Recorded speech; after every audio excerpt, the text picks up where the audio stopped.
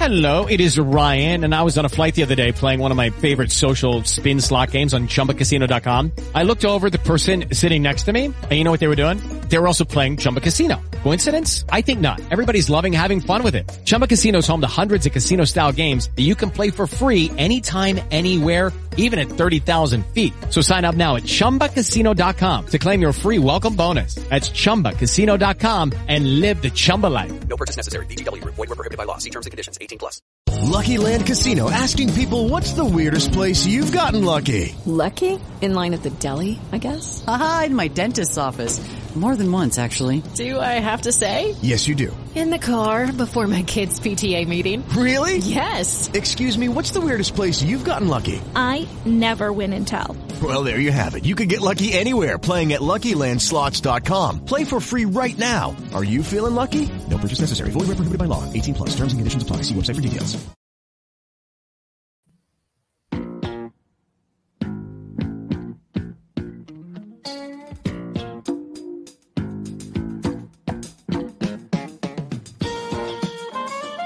Welcome to On Trial,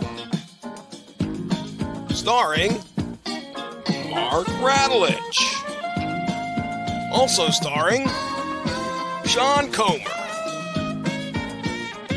Hope you're ready, Hollywood, because you're on trial.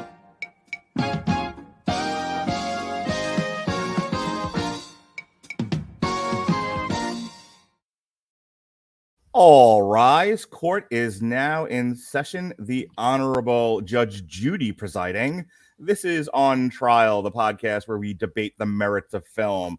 And tonight, there is no prosecution. There is no defense. There is only Zool. We are having one of our plea bargain episodes here as we are going to less debate and more just generally talk about this wacky movie that Whitney Seibold has been going on about, Mandy. The 2018 Nicolas Cage vehicle directed by Panos Cosmatos and produced by, of all people, Elijah Wood of Lord of the Rings fame. And once again, joining us second time after our Hoofcore trilogy of reviews, Whitney Seibold of critically acclaimed and now Slash Film. How do you do, sir? Hello, I'm doing quite well. You say that Elijah Wood is best known for, what was it, Lord of the something? Lord of the Rings, yeah. Lord of yeah, I the don't know if you've heard of it. Not a fan. But Elijah Wood, to my eye, is best known for producing these kinds of movies. He has his own production company. Mm-hmm. It's called Spectre Vision, not Spectre Vision. And he has produced a good number of very strange, very ambitious, not always great, but always interesting horror movies over the course of the last decade or so. Let's see if I can think of somebody. Like he did, I think he produced the remake of Maniac that he was in. Okay. He did Mandy, which is, very important. He did a really strange film called Come to Daddy. He produced The Boy, not the one with the ventriloquist dummy, but the 2015 film. Okay. He also did a really utterly revolting movie, which I'm very, very fond of, called The Greasy Strangler.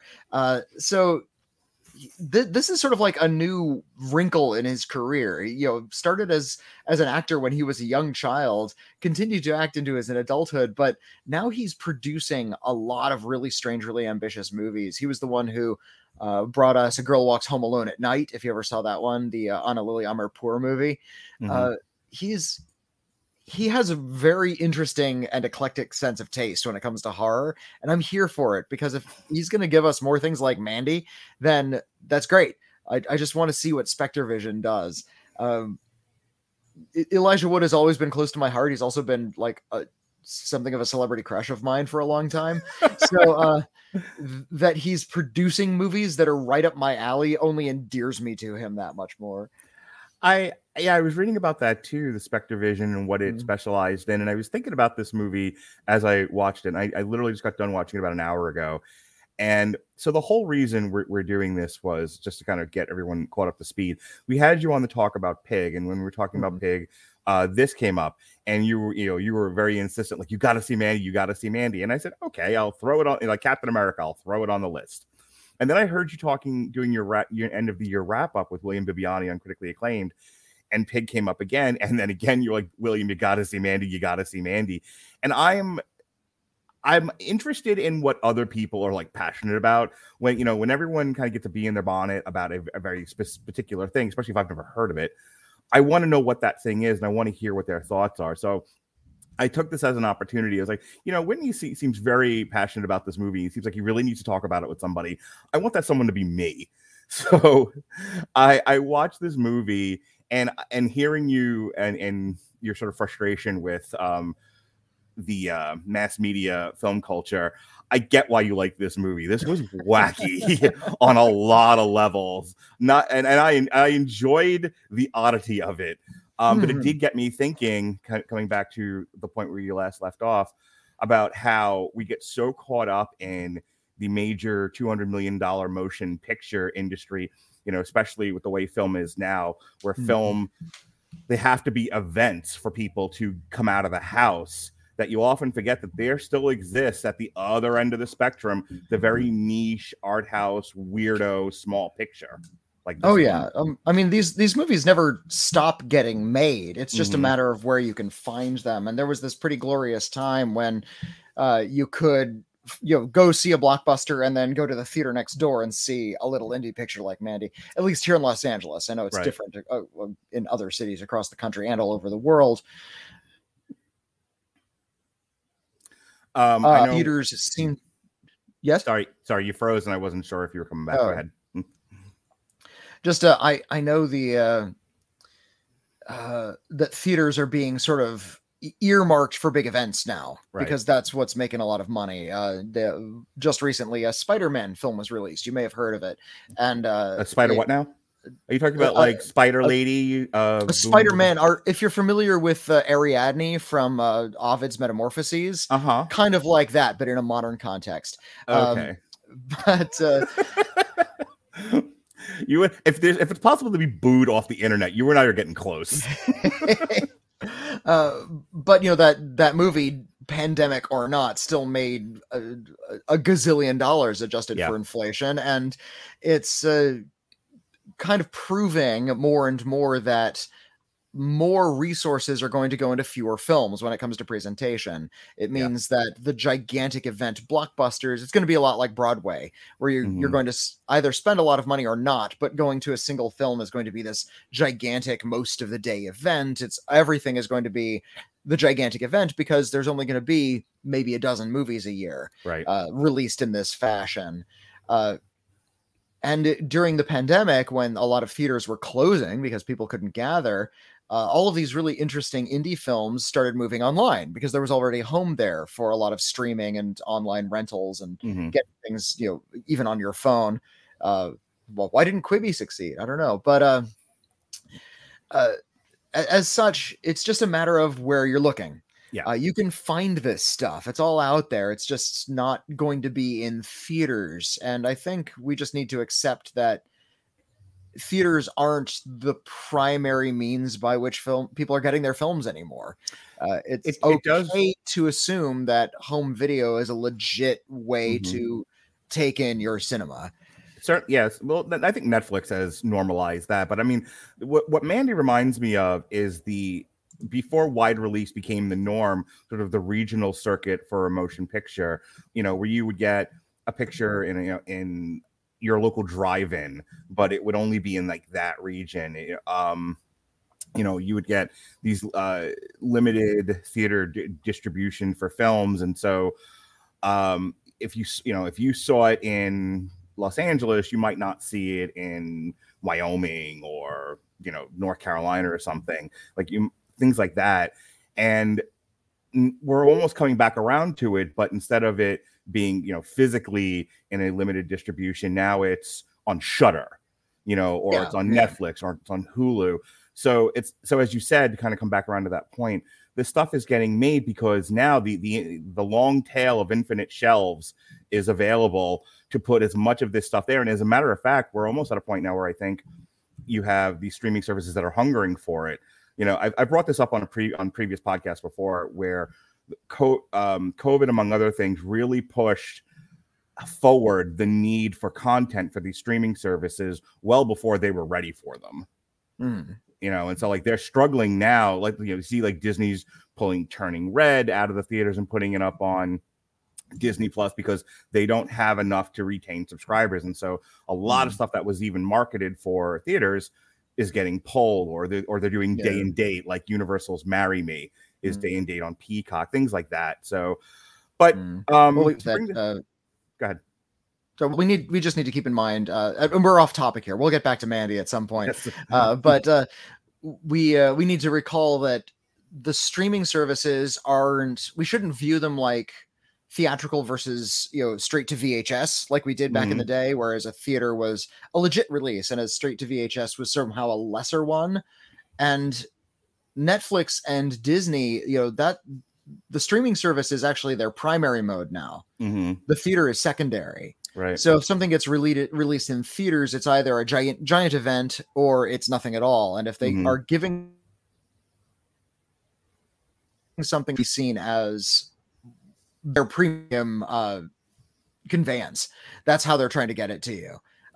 Pulling Seeing Red out of theaters isn't an insult to Seeing Red. Putting it on their streaming service is the Tiffany item. It's like the special treatment. Yeah, tell that to the people at Pixar. Well, the people at Pixar think the way a lot of us do, that the theater was supposed to be the primary means of seeing these things. And a lot of filmmakers are still making with that in mind, whereas Disney is already ahead of that. They've seen the writing on the wall. They're already pushing everything to their streaming. When it comes to like some of their Star Wars stuff, I know they were going to do movies and now they're doing TV shows instead of the movie, because nobody's going to see the Obi-Wan Kenobi the movie. Right. But everyone's going to tune in to see Obi-Wan Kenobi, the TV series. That's more important now. I follow, I can't remember the name of the account, but it's one of these accounts that tracks views on streaming services and television and whatnot. And they have an Instagram account. That's where I follow them. And so like, you know, something like the Book of Boba Fett or Hawkeye or, you know, any one of these shows. And like the next thing you see is 1 billion people watched it. Red Notice is actually a really good example of this. Apparently, like Red Notice was like the most watched movie on Netflix like in its history. Wow. Yeah, what a garbage movie that was. No accounting for taste, but in sheer volume, it was a winner. And to your point earlier, and then we'll jump into Mandy. Look at some of the Best Picture nominees in the past 2 or 3 years. They've been on Netflix. The power, like we're going to be talking about The Power of the Dog on Monday, and that's, I think, in line for a Best Picture nominee, and there's a whole bunch more like that. Last year, I think that what was the Best Picture nominee for winner rather for 2020 was Nomadland, and that was a Hulu exclusive after its short run in the theater. The other ones were like Mank and The Father, and Mank was a Netflix exclusive, and it just goes on and on like that. So you're not wrong in any way, shape, or form. I think like we're back in the age of, if you want to see the, you know, this small, silly little, you know, low budget movie, you can. It's there for you. You just got to, you know, speak into your remote and say, find me this movie, and it'll be there. So, so Mandy is a weirdo flick. Tell the people. I want to let you explain this. Tell the people what Mandy is about. What happens in this movie? Well, what happens in this movie? Mandy is, I suppose you could say it's a revenge movie, but I mean, it's so much more stylish than that.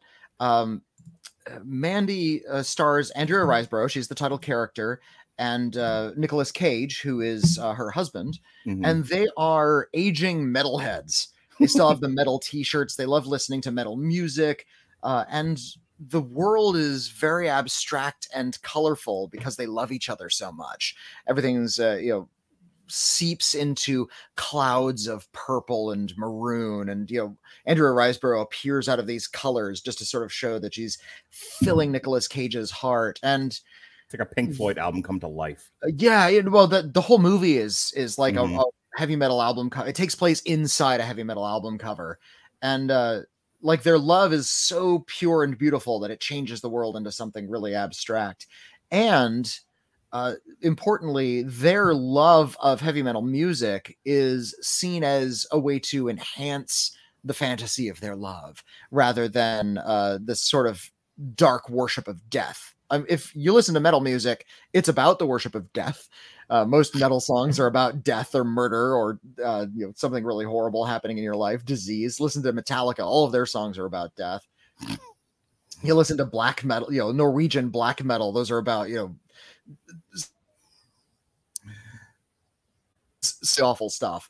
And it does point out that listening to this kind of music and living in the heavy metal mindset isn't the thing that attracts death to you. And in fact, the antagonist of this movie, played by Linus Roach, he plays the movie takes place in 1983, and he plays sort of this ex-hippie cult leader, and they've taken way too much LSD. To the point where their brains are kind of damaged. And he's this guy is believed that now that he actually does have magical powers and he is a messiah. And this cult kidnaps Mandy and takes her back to their compound. When he kind of gives this long highfalutin speech about the importance of his body and how he's going to be the messiah. And then he takes his clothes off and she laughs at his dick. And, right, and rightfully so. It's the appropriate reaction, but this angers him so that they end up killing her. Right. They kidnap Nicolas Cage, so he's privy to all of this that's happening. Also in their employ, and this is a very bizarre wrinkle, is a race of motorcycle Hellraiser Cenobites from hell. They're clearly not human. They don't have faces. They wear like leather masks with spikes on them, and they wear leather, but they drive motorcycles, and they need a place to live. They don't live in like a hell dimension, because Nicolas Cage will catch up with them eventually, and we see one of these Hellraiser Cenobites living in this dumpy little tiny house, watching porn and snorting cocaine off the coffee table. So, like you do. Like a Cenobite from hell might do. Sure. But Red is Nicolas Cage's name. He after he witnesses this horrendous death of his most beloved, sits down in front of the television, and he sees a commercial, like this completely inane television commercial for a macaroni and cheese product called Cheddar Goblin. And I'm wearing my Cheddar Goblin t-shirt. You can see that on camera. And seeing how inane the outside world is causes him to snap a little bit. And it's the thing that kind of motivates him into creating this heavy metal battle axe that he forges himself on his property and goes out to seek revenge. And he goes out to seek revenge on the weird Cenobite monsters as well as the cult leaders. It's not an action-packed Death Wish kind of fantasy, though. The murders are just as strange and abstract as the opening sequences. But the opening sequences, whereas they're gentle and have a lot of soft colors, the end sequences are a lot harder. They're a lot more harder edged. There's a lot more, lot less sort of sound effects. And everything is now red and black and really angular. So the whole second part of the movie is Nicolas Cage murdering guys and throwing his axe and staving their skulls in, and confronting the Linus Roach character, and the Linus Roach character it seems like he's not even really fully comprehending what's going on here. But Nicolas Cage kind of enters this abstract headspace and ends up getting his revenge. And one of the last shots of the movie is the camera pulls up and it looks, and there's like multiple planets in the sky, and it looks like a heavy metal album cover. So we realize this is where this whole movie has been set, is in this sort of, it's like an essay on the nature of heavy metal. It's funny. You use the phrase heavy metal, and it's obviously to describe a genre of music, but it actually reminded me of the Heavy Metal magazine. The more you talked about the more you brought that up as a sort of an aesthetic and a motif. I was like, you know what? Having seen the movie and having read a bunch of issues of heavy metal, I'm like, that seems to be the direction this was pointed in. A couple of things: the axe that he's carrying around, I was reading, was supposed to be made to look like the F from Celtic Frost from the band. Nice. Okay. So that was pretty cool. Yeah. So the interesting thing about again this movie is the color paletting on this, I actually thought, because I watched this on Plex, a friend of mine got a copy of it and watched it there. And I was like, I thought there was something wrong with like the cinematography in this. It's like, why does it keep fading out like that? And it's like, it's supposed to be, the movie is sort of supposed to be very psychedelic in a way. It's supposed to have a psychedelic aesthetic. The colors fade in and out. The scenes fade in and out. Sometimes there's like 80-yard dialogue over just black nothingness, things like that. You are supposed to be, as an audience member, transported to like another place, which is weird because, you know, the initial setting is just this house by the lake and it's just a normal couple doing normal living by the lake stuff. But as it goes on, you know, it kind of also doubles as like a descent into madness for Nicolas Cage. You know, he's obviously traumatized by, you know, the kidnapping and then subsequent immolation of his girlfriend, his wife. And all of that. And there's this really great scene where after he wakes up from all of that, he downs a bottle of vodka and has this really primal scream in the kitchen. It's one of the things we talked about with Pig, where, you know, his performance was so good, but it was understated. Like, this is all the stuff that everyone talks about with Nicolas Cage, like going crazy, but in a very pointed way, you know, where it's appropriate for what they're trying to get across in this movie. The conversation around Nicolas Cage is a little limiting because people do focus on that craziness you were talking about. This idea that Nicolas Cage only does the crazy stuff. He's very good at playing crazy, but he's a good enough actor to know when to employ that energy and when not to. Right. He's not the guy you hire because he's like a crazy guy who can only do crazy performances. He's just an actor who happens to be very good at giving some pretty extreme performances. Weirdly, I kept thinking about National Treasure while I was watching this. And the reason why I was like, how is the guy that was the lead in National Treasure, you know, this goofy takeoff of Indiana Jones in a very sanitized like Disney World, is also the same guy in Mandy? That's quite the range. Yeah, I think that's what we're looking at here. A lot of people don't understand that Nicolas Cage is an actor with a great deal of range. And in recent years, there's been this sort of reconsideration of his career, and the reconsideration is that he's only crazy, but he's not. He actually does a heck of a lot more than what we see, and I think Mandy is a good example of that because he's actually very soulful and very gentle in the first half of this movie. He has a great deal of relatable, almost adolescent affection for Mandy. How he looks at her and how he sees every detail of her face and seems to love every bit of that. He's not a kook in those early scenes. No. He's actually giving a very humane performance in those early scenes, and the kind of self-aware gag, if there is one, is that he's like this metalhead guy who's wearing the kind of shirt you might wear when you're 13 with the tiger on it. And he's playing like this sort of overgrown metalhead dude. And the message here is that those overgrown metalhead dudes and their overgrown metalhead girlfriends are actually incredibly healthy and have a better relationship than you'll ever have. It is Ryan here, and I have a question for you. What do you do when you win? Like, are you a fist pumper, a woohooer, a hand clapper, a high fiver? I kind of like the high five, but if you want to hone in on those winning moves, check out Chumba Casino. At ChumbaCasino.com, choose from hundreds of social casino style games for your chance to redeem serious cash prizes. There are new game releases weekly, plus free daily bonuses. So don't wait. Start having the most fun ever at ChumbaCasino.com. No purchase necessary. VGW. Void where prohibited by law. See terms and conditions. 18+. The love and the affection that he feels is genuine. It's not something. He's not overplaying any of that. Right. And he's in a very stylized movie, and you know, by the end, he's committing these extreme acts of violence, and he's bugging his eyes out, and he's covered in blood, and that's exciting. But that's meant as a contrast to the first half of the movie, where everything was very gentle, and he's actually very calm and clean. We were joking around about Spider-Man before, and I'm linking that to the second half of the movie where it gets very graphic. I was thinking about Evil Dead a lot, Sam Raimi's Evil Dead, and how I know this is described as like a psychological thriller and horror, but much like Evil Dead, with a lot of the kills, I was laughing hysterically. And I'm typically not a gore hound.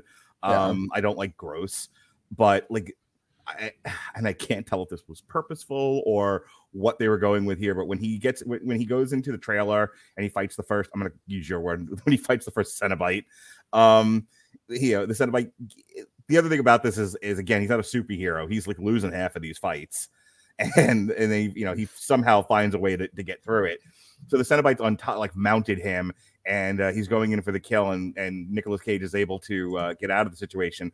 But the camera is focused on Nicolas Cage, and whatever, I guess he impaled him in some way, but the guy is just pouring blood all over Nicolas Cage's face. It's like, and that's where the movie kind of breaks me, where like I was really intently watching for the first part of it, trying to figure this movie out, thinking about like, what is it about Whitney Seibold that likes this movie? Why when I said it to one of my friends, he's like, "Oh my God, you're gonna watch that?" Like it was a challenge. It's a good luck. I was trying to figure those things out as I'm actively watching this, and then this movie takes the switch, and I'm laughing so hard at the over the top bloodiness of the thing. And what makes it even funnier is Nicolas Cage, as he's being covered in blood, has this ridiculous face about him. So the whole thing just sort of snaps me out of the seriousness of the movie. And I'm like, okay, we've hit silly land now. And but silly, and again, the way that the Evil Dead was silly, where it was gross and it was graphic at times, but it was also nutty, and enjoyable. I know people are huge fans of it. So fast forward, there's a scene, and you in your synopsis, you didn't mention it. He doesn't just kill these people. At one point, he's in a chainsaw duel. Okay, yeah, that's a detail I could have mentioned. Yeah, look, I know there's a lot of things we see just repeated throughout our action and horror movies, but it's rare when I get to see an actual chainsaw duel happening, and I laughed pretty hard at that. What was even funnier was how it was choreographed, because one guy, the guy he's fighting, has a super long chainsaw, just a ridiculously long one, and he's got a short one, and he actually disarm him and get in close and whatnot. I was laughing pretty hard at all that. And then fast forward again to the climactic scene. He's finally gotten to our boss villain. He's gotten to our cult leader, which, and I laughed at this too for a different reason. Do cult leaders ever have a different motivation other than God said I can have everything I want? And what does that tell us about the psychology of people who land there? Because I feel like every time I come across a cult leader in fiction, it's always well, because God spoke to me and said I can be a total brat and have anything I want, and they say a lot better than that, but that's basically the gist of it. And it's like, this is what cultism is all about, just having no self-control. Go ahead, Whitney. Well, I mean, the whole idea that stems from a lot of those utopian cults from the 1960s, if you're familiar with some of them. Stuff like Jonestown, of course, is the biggest example, but this idea that a charismatic leader provides all of the answers, don't they? And that's what attracts the followers. They're looking for somebody with answers. Whereas as time passes, it's proven time and time again that the leaders of these things only want power. It's not about what most religious bodies tend to focus on. If you look at what's the underlying philosophy of most religions, you'll find that it's the destruction of the ego. It's about breaking down the self rather than vaunting it. And as such, it's sort of this misinterpretation of a lot of religious doctrine, that if there is a God in this sort of hierarchy of certain religions, certainly I can put myself up on this hierarchy. I can be the one sort of through whom God speaks, which puts me in a vaunted position, which means I have power, which means I have power over others. I now have this will to dominate. And so it's not something unique to this movie. That's just sort of the way a lot of cults function, especially especially in the United States, I would say, but that's a worldwide thing.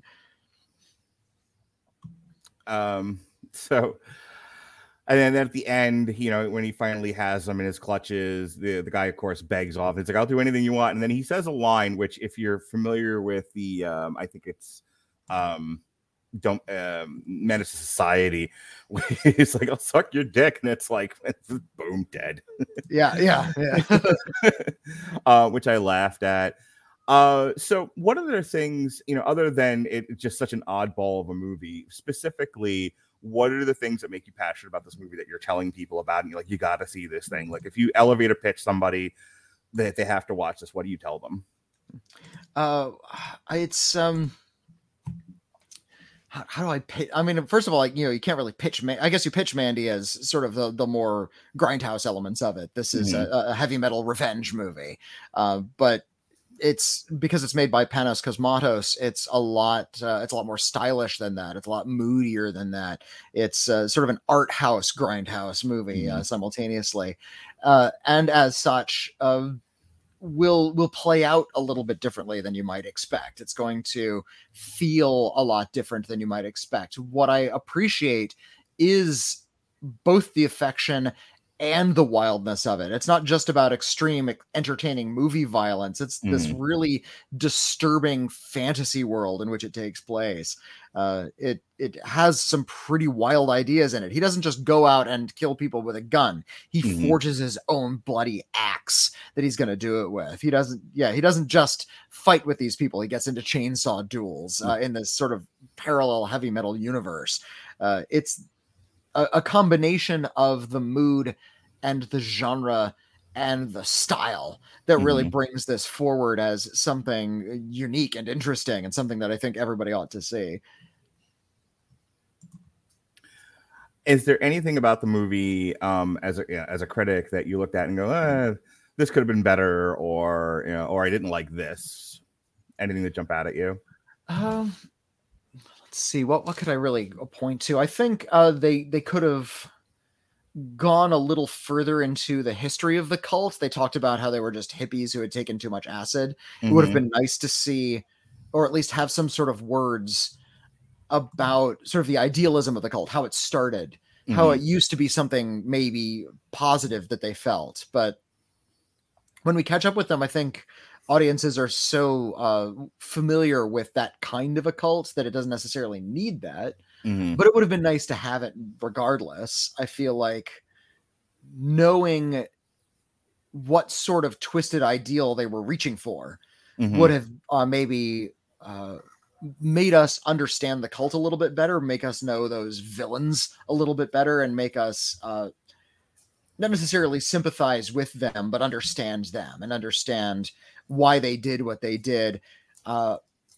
But at the same time, I do appreciate that they have some sort of league with these Cenobite creatures, which might have been too much. It would have made the world seem a little bit more mechanical rather than the demons being just this sort of natural outcropping of where we're living. I was getting this kind of Refn feel from the movie. I think this was my somewhat frustration with it. My only real frustration was it seems when you don't have like the Hollywood notes system and you're allowed to just kind of do your art piece and really no other they had a $6 million budget, this go and make your movie. I kept thinking, like, this feels like somebody's very like highly produced student film. Like there's no sense of any kind of studio interference here. It's just whatever crazy thing is in your mind, put it on film. But I think sometimes, and this leads to an even bigger conversation, sometimes when you don't have any kind of control system or anyone sort of weighing in, I think sometimes you fall victim to your own faults as an artist. We tend to focus on the big ones, like a George Lucas, whoever, when he's collaborating with people, he tends to do better than when he just does his own thing, and then he ends up falling victim to some of his shortcomings. My issue here with this one was, and that's why I was thinking about Refn. When I've watched any of Refn stuff, it's these long gazing shots of things and people taking their time through the dialogue, and there's no urgency to kind of move things along, which is the sort of note you get from a studio, which is, hey, we got, as Kevin Smith once said, you got to get the kids to the mall a little bit faster. And so while I can appreciate the artistic lens here of, like, I want, a lot of stuff you were talking about earlier of we want to show this world and we want to take you on this journey. Like, it's 2 hours to get, it's a 2-hour film that felt like it could have been 90 minutes, unless you're going to throw in some of that backstory about the LSD, which corrupted all of these people, and the cult, and why they're following him in the first place. When we meet that cult leader, he's on his back berating this woman. And I never really got a sense, then the next time you see him, he's jerking off in front of Mandy. And I'm like, well, I'd like a little more as to, if he's David Koresh, why is he David Koresh? And right. Because so far I'm not sold on that. And instead, it's like, we don't need to worry about story, characterization, or any of those things. We need to, this is film and we need to show you things. And it's like, a little faster. Let's get going. Let's move it a little bit faster. So I think what I'm pointing to is it's a little slowly paced. Maybe a little slowly paced for my liking. But that, but again, you could be watching it and going, I don't need this to go any faster than it's already going. It's perfectly paced the way it is. I'm like, difference of opinion, I suppose. All right. I think we've exhausted all that there is to talk about with Mandy. Is there anything else you wanted to bring up real quick? No, I think that's it. I think that's it for now. I could go into much greater detail, but no, I think that's it for now. Okay. Well, before we go, I know I asked you this last time. What are you listening to these days? Well, like in terms of music? Yeah. Nothing. Absolutely nothing. My car radio is broken. So I drive in silence and I work at home. And unfortunately, there's not a lot I can do about listening to music at home. However, for Christmas, I did get my wife a new turntable. So we're going to try to listen to some records when we get a chance. But unfortunately, I'm still acquiring music, but I'm not getting a chance to listen to it. I found a rockabilly musician who is friends with the business that is next door to where I work. So they have like this guy's CDs. So I picked up one of those. I got a free 45 with that. I also for Christmas got as a gift, got a membership to the Museum of Jurassic Technology, which is a museum here in Los Angeles that has sort of arcane forms of knowledge on display back when people felt they could manipulate magnetic fields for health and spiritual purposes, or the strange beliefs like, breathing a duck's breath will cure what ails you. It also has some really interesting pieces of art. There's a sculptor who was able to sculpt entire figures literally within the eye of a needle. They're that small, and you need a microscope to look at these sculptures. You would use like an ultra fine yak's hair to make these little plastic sculptures. And they also have music in the gift shop, the kinds of music you might listen to while you're perusing these very bizarre exhibits. So a lot of like ancient folk tunes, and I got one of those. I got some ancient folk tunes to listen to. Well, that's all very interesting. However, if you're just looking for some modern pop music, while you're working at your desk and you like to write with the music on, I'll tell you, we're giving away a free 30-day trial of Amazon Music Unlimited. If you click the link in the description of this podcast at getamazonmusic.com/W2M network. Again, it's getamazonmusic.com/W2M network. You can partake of our free 30-day trial of Amazon Music Unlimited. Complete the sign-up process. If you like it, you keep it. You pay the monthly fee. If you don't, you can cancel it. No fuss, no muss, no contracts, no nothing. All right. So go ahead and tell people where they can find you. Tell them about your podcast. Okay, well, I'm doing my podcast from the critically acclaimed network with one Mr. William Bibbiani, and William Bibbiani and I have we're doing pretty much a podcast a day. We have podcasts devoted to new films and also television. We do Star Trek, we do Batman. We answer your letters if you want to write into us. We have podcasts devoted to it all, and that can be found at the critically acclaimed network. You just look it up, and we're also on social media. You can find William at William Bibbiani. You can find me at Whitney Seibold. That's on the Twitter. We're also on the Instagrams. William has his own soap business. I have my own radio dramas that you can purchase from me directly. Just look us up. And as of just a couple months ago, I started publishing articles on /film. And so you can read my chicken scratchings over there. What's the plan for the next critically acclaimed? Do you get into the theater to do Redeeming Love or the Tiger Prince or the third one whose name I can't remember? That's actually out in theaters this weekend. The truth of the matter is we get to what we can get to. Yeah. If it's something we can make it to in theaters, or if we can get to a Mhm. screening, then we'll do that. If we can get a screener, it's a little bit catch as catch can these days. Mhm. There's a new Ice Age film that's on a that's on a streaming service. Good old Buck Wild, yes. Yeah, we might talk about an Ice Age film just because it's accessible to us. That's Sure. kind of where we are. And that's a great one to watch with your family. Something something How else I get that's my fun half to of mine watch. done. Here's a fascinating one that's being released this week, and we're going to talk about on the next podcast. There's a movie called New York Ninja that was discovered by, I think it was Vinegar Syndrome, the B movie studio. And what they discovered was this film master of some ninja film from like the mid 90s that had no sound. And I don't think they had a script either. So they had to hire lip readers to approximate what the dialogue of the film was, and then hire actors to record the dialogue.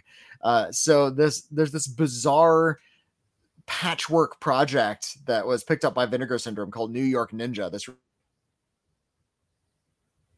really looking forward to that. We're going to be reviewing that one on the next critically acclaimed.